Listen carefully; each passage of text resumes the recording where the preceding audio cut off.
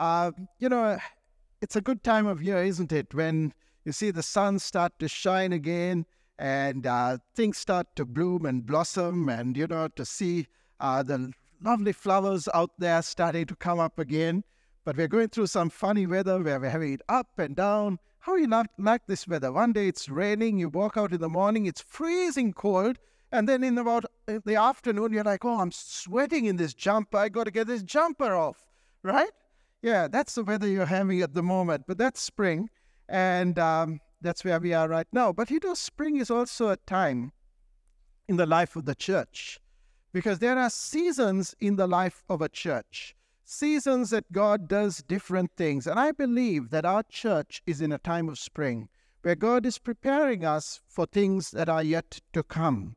And I want to encourage you, be willing to embrace the spring season that God has for your life. Now, I'm not a gardener, but I do make some attempts, right? So a couple of months back, just before winter, I looked at my lavender trees or bushes, and they were in a pathetic state. They're about 10 years old, but they're grown woody, and I thought, time's up. So I took the bold step of pulling them out, billing them, and I thought, I'm going to get on the quest of planting again. And I didn't know, but I hear it from authoritative sources in this church that you can actually speak to your plants and they respond. Do people agree with that? What's the consensus? Yes, people agree, right? Now, I know that I speak to my dog, and my wife looks at me and thinks I'm crazy, right? She says, what is wrong with you? You're speaking to the dog, right? So I don't think I'm going to attempt to speak to the plants, because she might have me committed. Because if she says that it's now graduated from the dog to the plants, she wonder where else it's going to go. But I hear from authoritative sources that you can speak to your plants. I didn't know that, so I uprooted all my plants. I put them in the bin, and I went on the quest of new plants, and I couldn't find them. I actually commissioned my life group, wonderful people in my life group, whether they would help me find new lavender plants, because there's this particular variety that grows in my soil and lasts. Everything else in my soil dies, right? You put it down. They say you can't kill a yakka. I've killed plenty of yakkas, right? You just put it in the soil, it dies.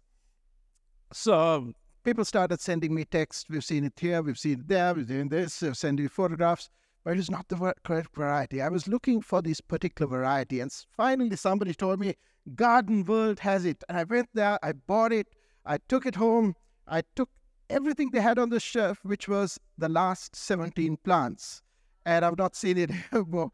And it worked exactly for my garden where I had it. But it's beautiful to see that as you nurture that plant, I'm not very good at that either, right? But I dug it up, I prepared the soil, I put the plants in, and to see these plants that were little tiny plants suddenly sprout out beautiful lavender buds. And it was exciting. Of course, God stepped in, and some of the weather you're having today is God's blessing on me, because that plant would never have got watered otherwise, but God has taken over and the plant is established, so I'll carry some of the blame. But you see, seasons where we need to nurture, seasons where we need to water, seasons where we need to do something in order to reap something. Seasons where we have to do something in order to reap something. And I want to look today at some scriptures, and we're going to look particularly at a scripture that the Apostle Paul speaks to the church in Galatia. And I wonder what situation he was in when he wrote this passage. Because you see, Paul used analogies from things around. When he was in prison, he saw the Roman guard, and he wrote to us, put on the full armor of God. He was inspired by what he saw. And I wonder, they say that he was probably in Antioch when he wrote this. His heart was moved for the people in this location of Galatia. Galatia is not a specific place. It encompasses a number of countries, right? And regions where Paul had been ministering. But his heart was burdened, and he was looking at these churches. He saw that God had great potential for them, that God was going to do amazing things, but they had to embrace a season.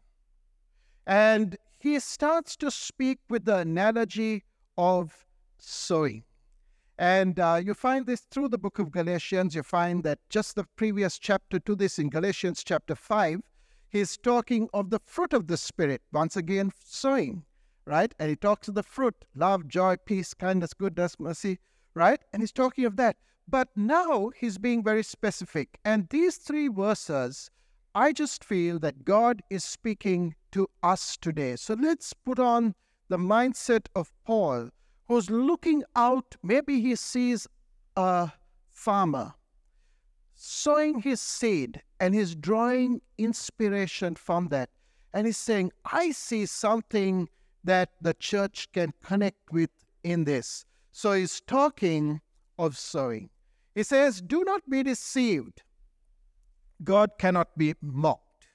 A man reaps what he sows. Whoever sows to please their flesh, from the flesh will reap destruction. Whoever sows to please the Spirit, from the Spirit will reap eternal life. Let us not become weary in doing good, for at the proper time we will receive a harvest if we do not give up. And Paul is speaking a very firm, decisive, straight, cut-to-the-heart message, but he's speaking a word with great love and with great concern. You see, he saw the potential of what was to come, and he saw that they could miss the bus. And I believe that God is speaking to the church today. So let's dissect this. Let's go back and take a few parts of this scripture, and let's start to let God minister to our hearts. You see, so often we get caught up in this area of deception. I put a little thought there that, deception is the enemy's weapon of choice. Deception is the enemy's weapon of choice.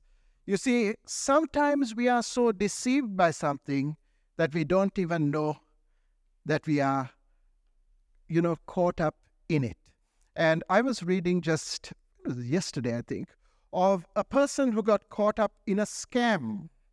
They were buying a BMW for $139,000, and the person did the transfers to the account, and they did it in 3 batches or 4 batches or whatever.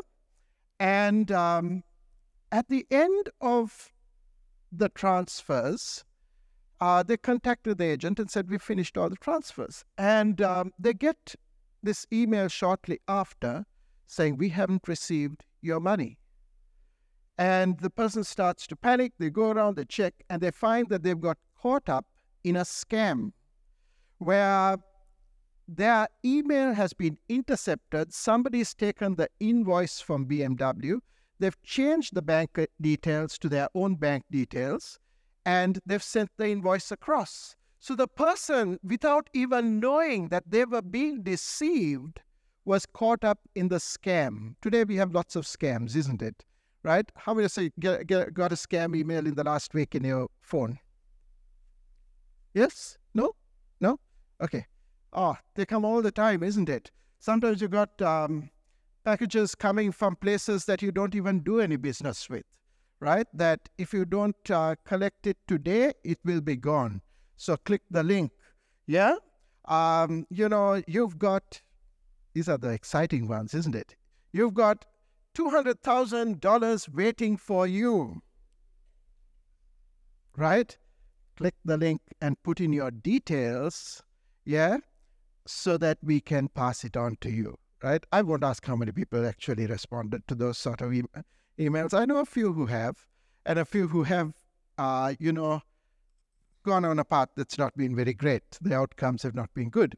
But you see, that's the number one strategy of the devil, is deception. And Paul calls it out. He says, guys, don't be deceived. God can't be mocked. And very often, if I were to ask you today, you'd say, I don't mock God. I don't look up and say, God, I don't believe in you. I don't believe that you're going to do this to me or that to me if I don't do this, if I don't do that. But we behave in a way that we don't believe that God is looking. Yeah? We behave in a way so often that we don't believe that God is looking. We believe that God is a God of grace and mercy. He's up there. He's got 8 billion people on this planet. I'm just one of them, right? So God, as you look, maybe you're seeing the 7 billion, I won't even try to go there, right? All the numbers, and you miss the one. So I'm comfortable here because nothing happens to me when I do this. And maybe the people in Galatia were going down the path, where they were going down the path of, this is the time of God's grace. So I can push the boundary and I can push the boundary. And if God doesn't do something, I push the boundary a little further. And if he doesn't do something, I put a little further. And suddenly find that deception has come so well that from where we are, we have gone so far out and we didn't even know about it. Are you with me this morning? Yeah? Let's see what the Bible says about God being connected. It says, for the eyes of the Lord range throughout the earth to strengthen the hearts of those who are fully committed to him. You see, God is looking to and fro upon the face of the earth. He looks at you, he looks at me, and he sees us. He has his eye upon us. Psalm 139, verse 7. Where can I go from your spirit? Where can I flee from your presence? If I go up to the heaven, you are there. If I make my bed in the depths, you are there. God is with us. He is with us. When we go to the places we go, when we go do the things we do, he is with us. Let's look at another one. Peter 3 and verse 12. For the eyes of the Lord are on the righteous, and his ears are attentive to their prayer. But the face of the Lord is against those who do evil. And 1 Samuel 16:7 says, the Lord does not look at things people look at. People look at the outward, but the Lord looks at the heart. And friends, the reason I'm giving you these scriptures is because I want to awaken us that maybe deception has crept into our lives. That maybe deception has crept in, that we don't even understand that we have moved from the place of God's presence. That we forget that he is with us, that he sees us, that he knows every thought that is in my mind before I think it. Yeah? And sometimes that's a scary thought that God is in my mind because of all the thoughts that are also there with him. And I got to then bring my mind, and I need to put my mind under the blood of Jesus. And I said, Jesus, you take control of my mind.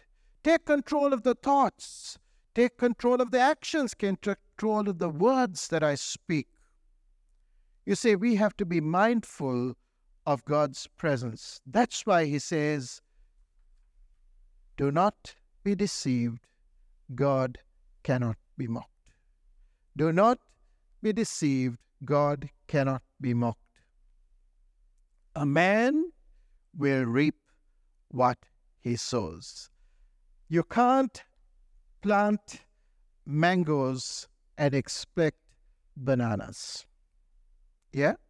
You can't plant mango seeds and expect bananas.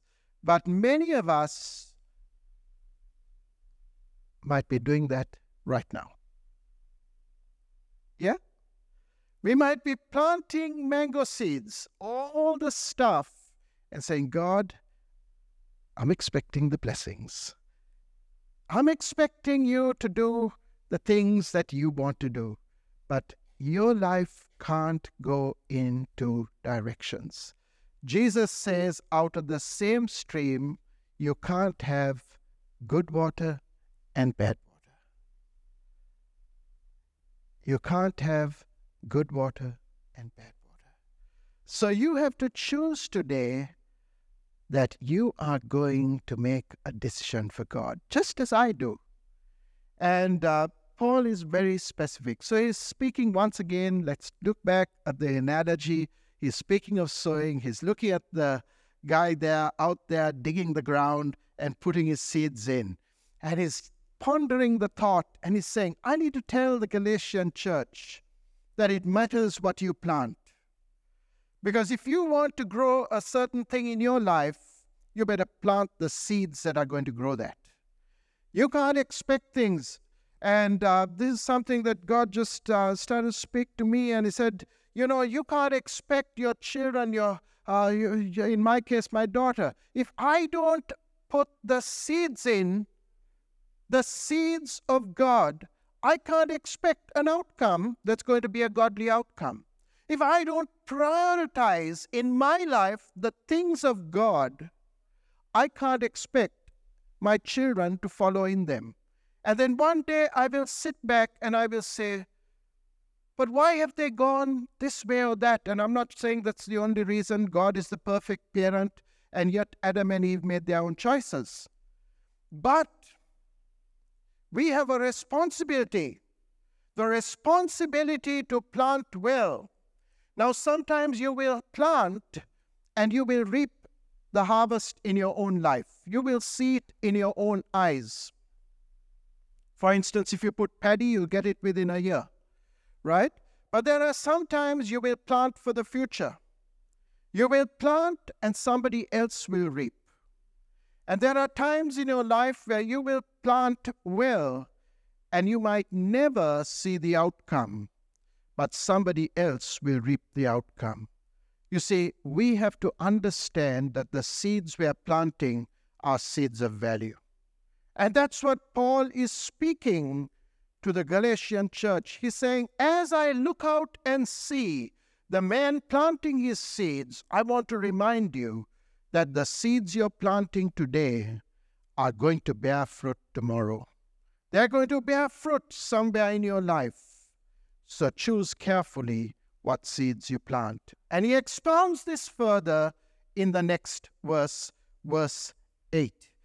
And verse 8 says this. I'll try and bring it up if I have it. Galatians chapter and verse 8. Yes. Whoever sows to please their flesh, from the flesh will reap destruction. Whoever sows to please the Spirit, from the Spirit will reap eternal life. And he's giving very clearly two paths, two choices that we make. And I'll tell you, it's not easy. It's an everyday choice. I'll tell you as a pastor, and I'm sure that you can agree as well. It's an everyday choice on the seeds that you will plant. And you have to make that choice. And sometimes we think, well, oh God, why do you make life so hard? Jesus never said life was going to be easy. He never said that life was going to be easy. He said, in this world you will have trouble of many types. Right? But be of good cheer, because I have overcome the world. And sometimes you think, oh God, why is this happening, or why is that happening? It's challenging, to go through this situation. But Jesus was very specific when he said that, in Matthew, he said, verse 13, enter through the narrow gate, for wide is the gate and broad is the road that leads to destruction, and many enter through it. But small is the gate, and narrow the road that leads to life, and only a few enter through it. And he's saying the road to God is not easy. It's a rocky road. It's a difficult path. And you might ask, why? God, it's so easy to have this broad road. Don't you want everyone to come to salvation? You see, on a broad road, everyone goes together whether they want to or not. Right? You don't get to turn around, you just get pulled along. I remember being in India a couple of years ago and getting on the train in India. And that was an experience that has never left my life. How many have gone on the train in India? Yeah? Okay? You don't need to worry to get onto the train. You just stand there on the platform and you will be on the train. Because when the train comes, the doors open, people just get thrown out because there's so many people. So you stand by the door, you get thrown out, right? You stand by the door and you get thrown in, right? And God doesn't want nobody to get thrown in. He wants you to make a choice to come in. So he gives you a narrow door, and that door is Jesus. And when you make that choice for Jesus, you enter the path that he has chosen.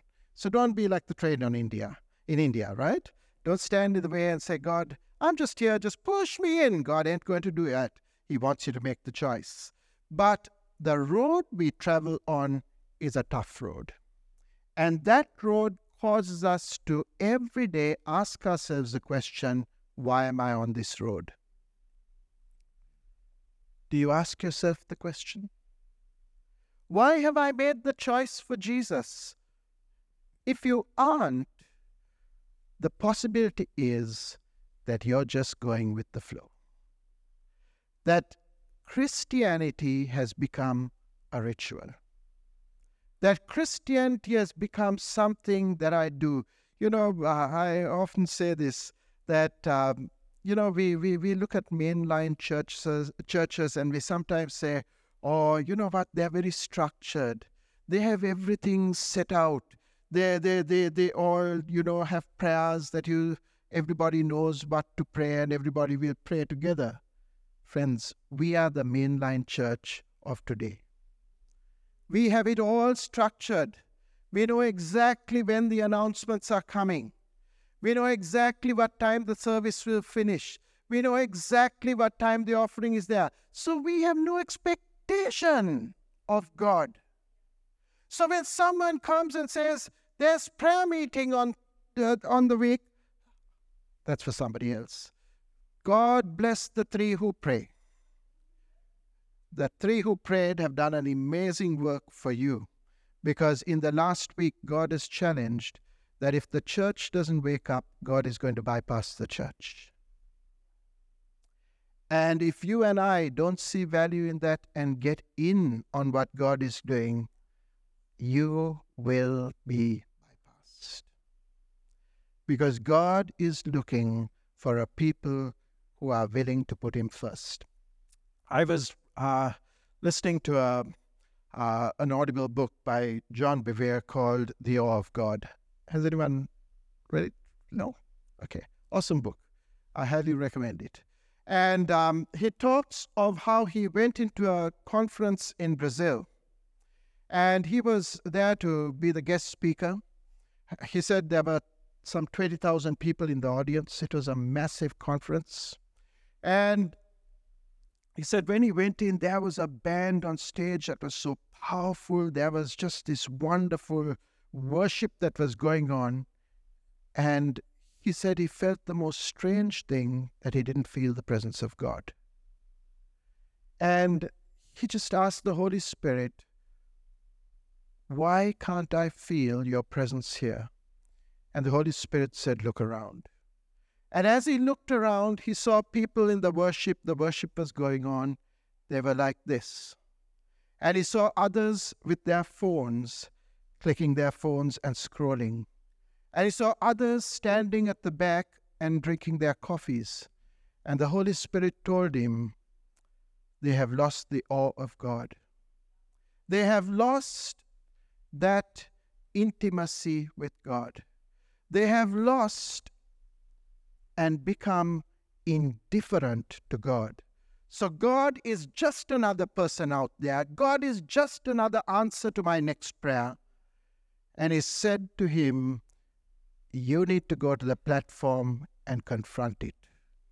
Because my presence won't come into this place until you confront it. And he said he came up to the platform and he didn't know what to do. He just stared at everyone. And he said he just stood there and he stared and he stared. And he said when everyone, you can hear the silence in a room. Yeah? And he says everyone just looked at him. And he said, God is speaking today. God says, come back to the awe of God. Come back to the reverence of God. And he said he's preached for 90 minutes there on that. And he said when he finished, he just said, how many of you have God spoken to and how many of you have God touched?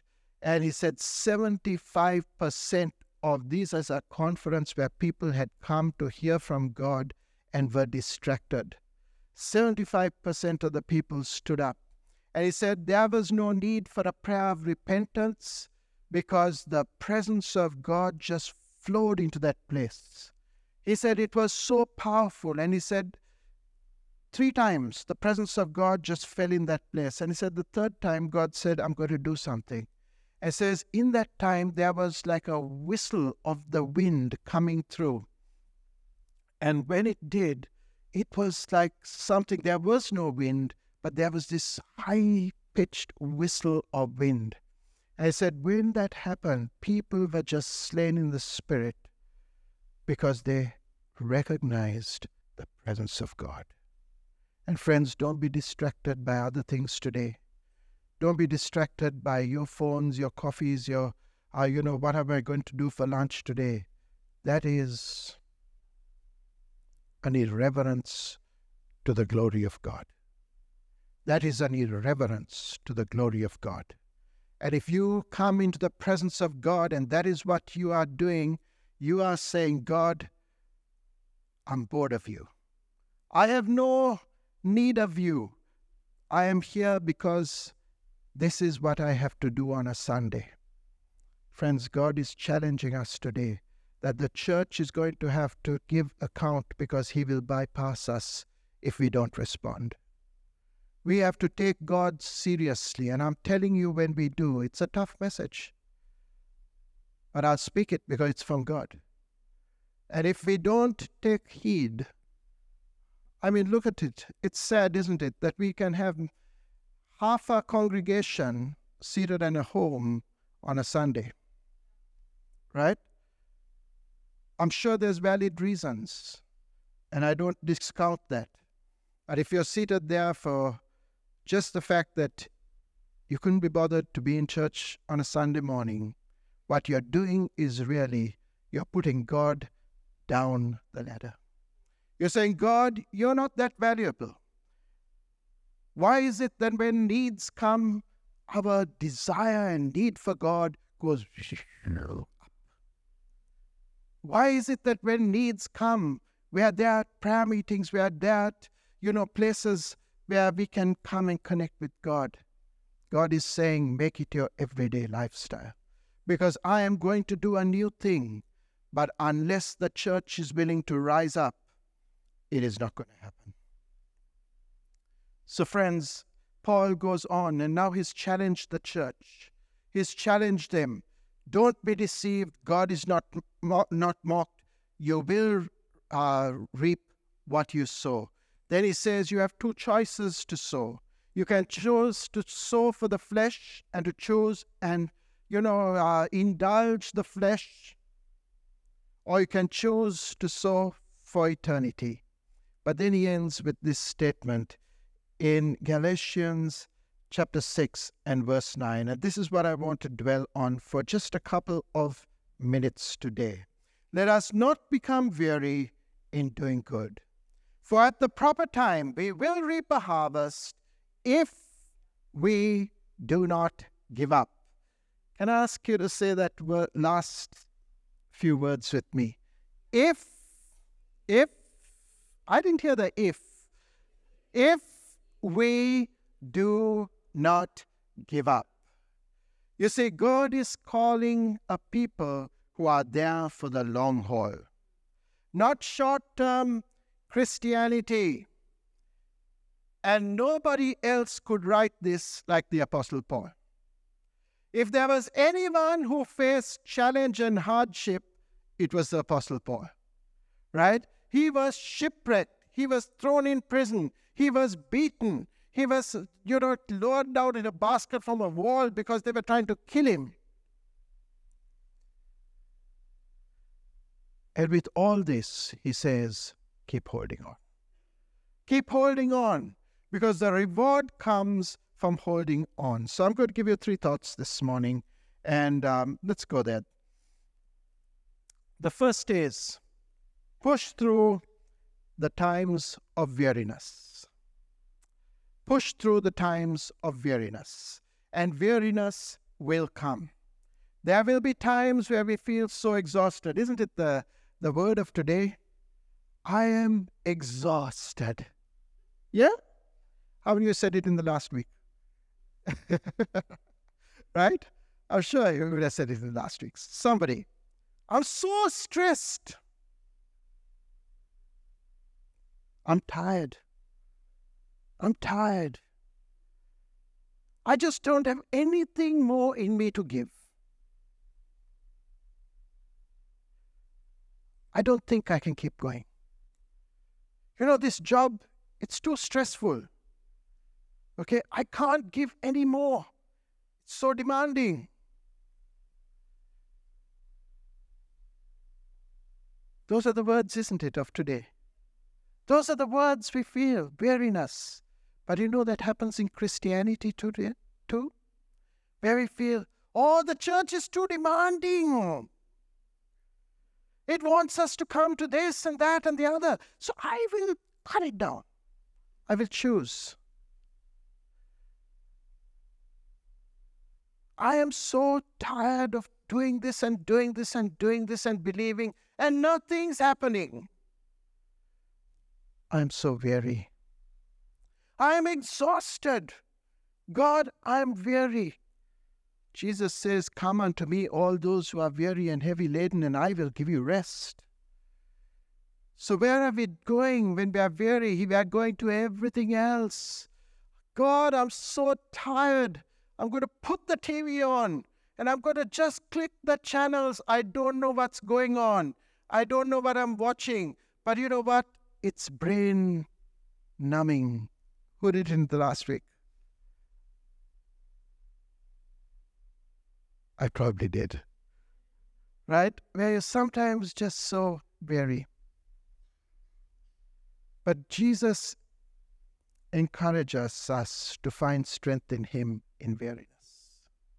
When you're feeling weary, He says, come to Him. Hebrews chapter 12 verses 1 to 2 says this.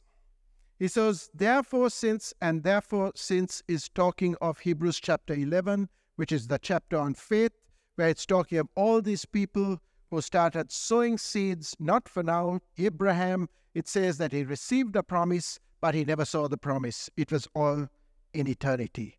And it says, since we are surrounded by such a great cloud of witnesses, people who have actually sown seeds, and not even seen the realization of that, let us throw off everything that hinders and the sin that so easily entangles, and let us run with perseverance the race marked out for us.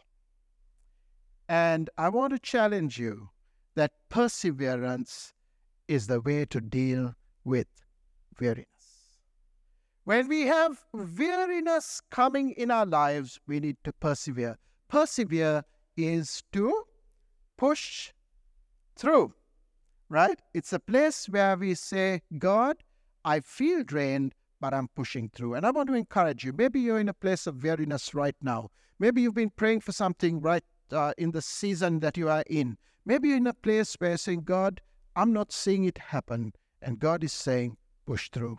Push through this evening, this morning. Don't give up. The second thought I want to leave with you is trust in God's timing. Right? What's he saying? He says in verse 9,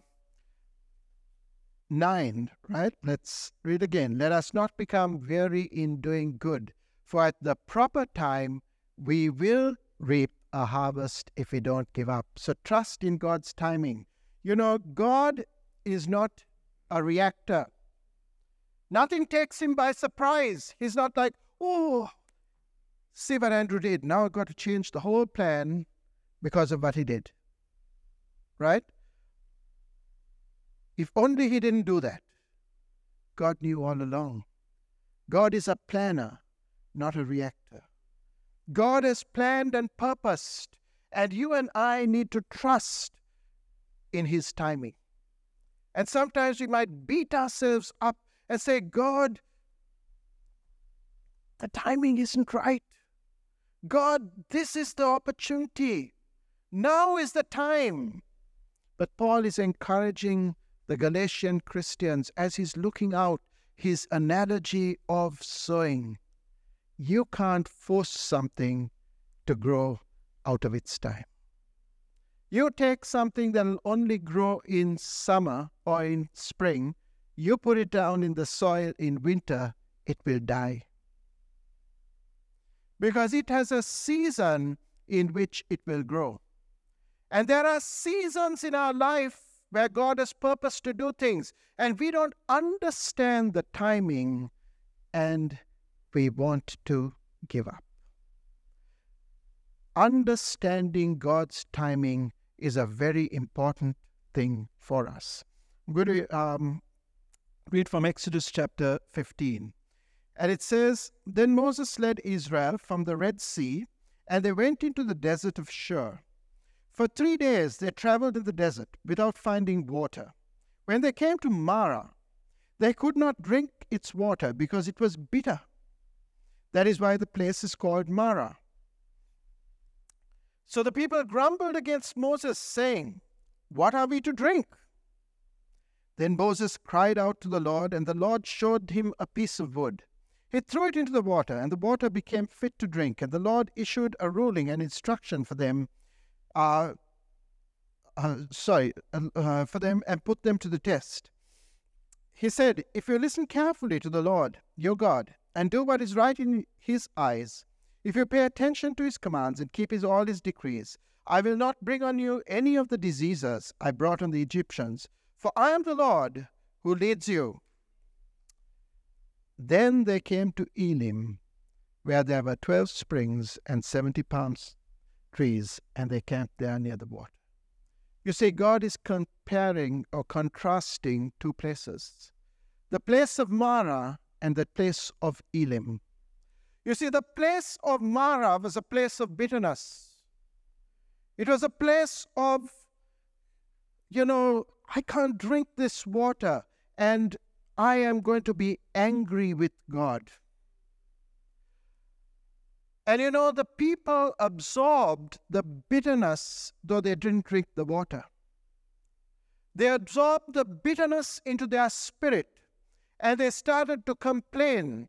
And I just, as I was reading this, felt God say to the church of today, that's you and I, that we are drinking the bitterness around us. And we are stuck in a place, and we are saying, God, change this place. Do it now. Do it now. God, do something. The place of Marah was a place of bitterness. It was not the place where God wanted them to camp. It was not where God wanted them to be. And it's amazing because if you read, as we did in the first verse that we read there, this was just 3 days after seeing the waters part of the Red Sea. 3 days. Not 3 months, not 3 years. They were there 40 years, so not 30 years, 3 days. 3 days ago, they saw the most glorious miracle that even today inspires us. And they walked through in the provision of God. But when they came 3 days later to a place that was difficult, they threw their arms up and said, "Why did you bring us out of here? God, why have you done this? God, what is this?" And God is saying, push through. Push through. Because Elim lies ahead. Elim is the place where I have prepared the springs, where I have prepared the palm trees for your covering. But you want it now. And God, in His mercy, gave it to them now.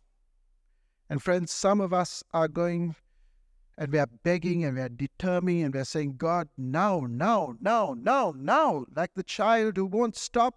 You know, the child who gets a tantrum. Have you seen the child? I mean, I'm not saying that it's any of your children, but sometimes you walk in the supermarket and you find the child rolling on the floor. Now! And we're sometimes like that. We're like, "God, now, now. Not tomorrow, now." And God is saying, push through. Because Elim lies ahead. And friends, to many of us, we have got stuck at Marah. The place of bitterness, the place of complaining, the place of grumbling, the place of, "God, I want you to go now." And God didn't want them to settle there. He wanted them to keep moving. And today, maybe you're stuck in Marah. Maybe you're stuck in that place where bitterness has grabbed a hold of you. But I want to tell you that the harvest awaits those who don't quit. Those who are willing to push through. And where you are in your journey, I don't know what it might be, but maybe God is speaking to you today and is saying, don't quit. Push through. Don't quit. Push through. Keep going, because Elim lies ahead.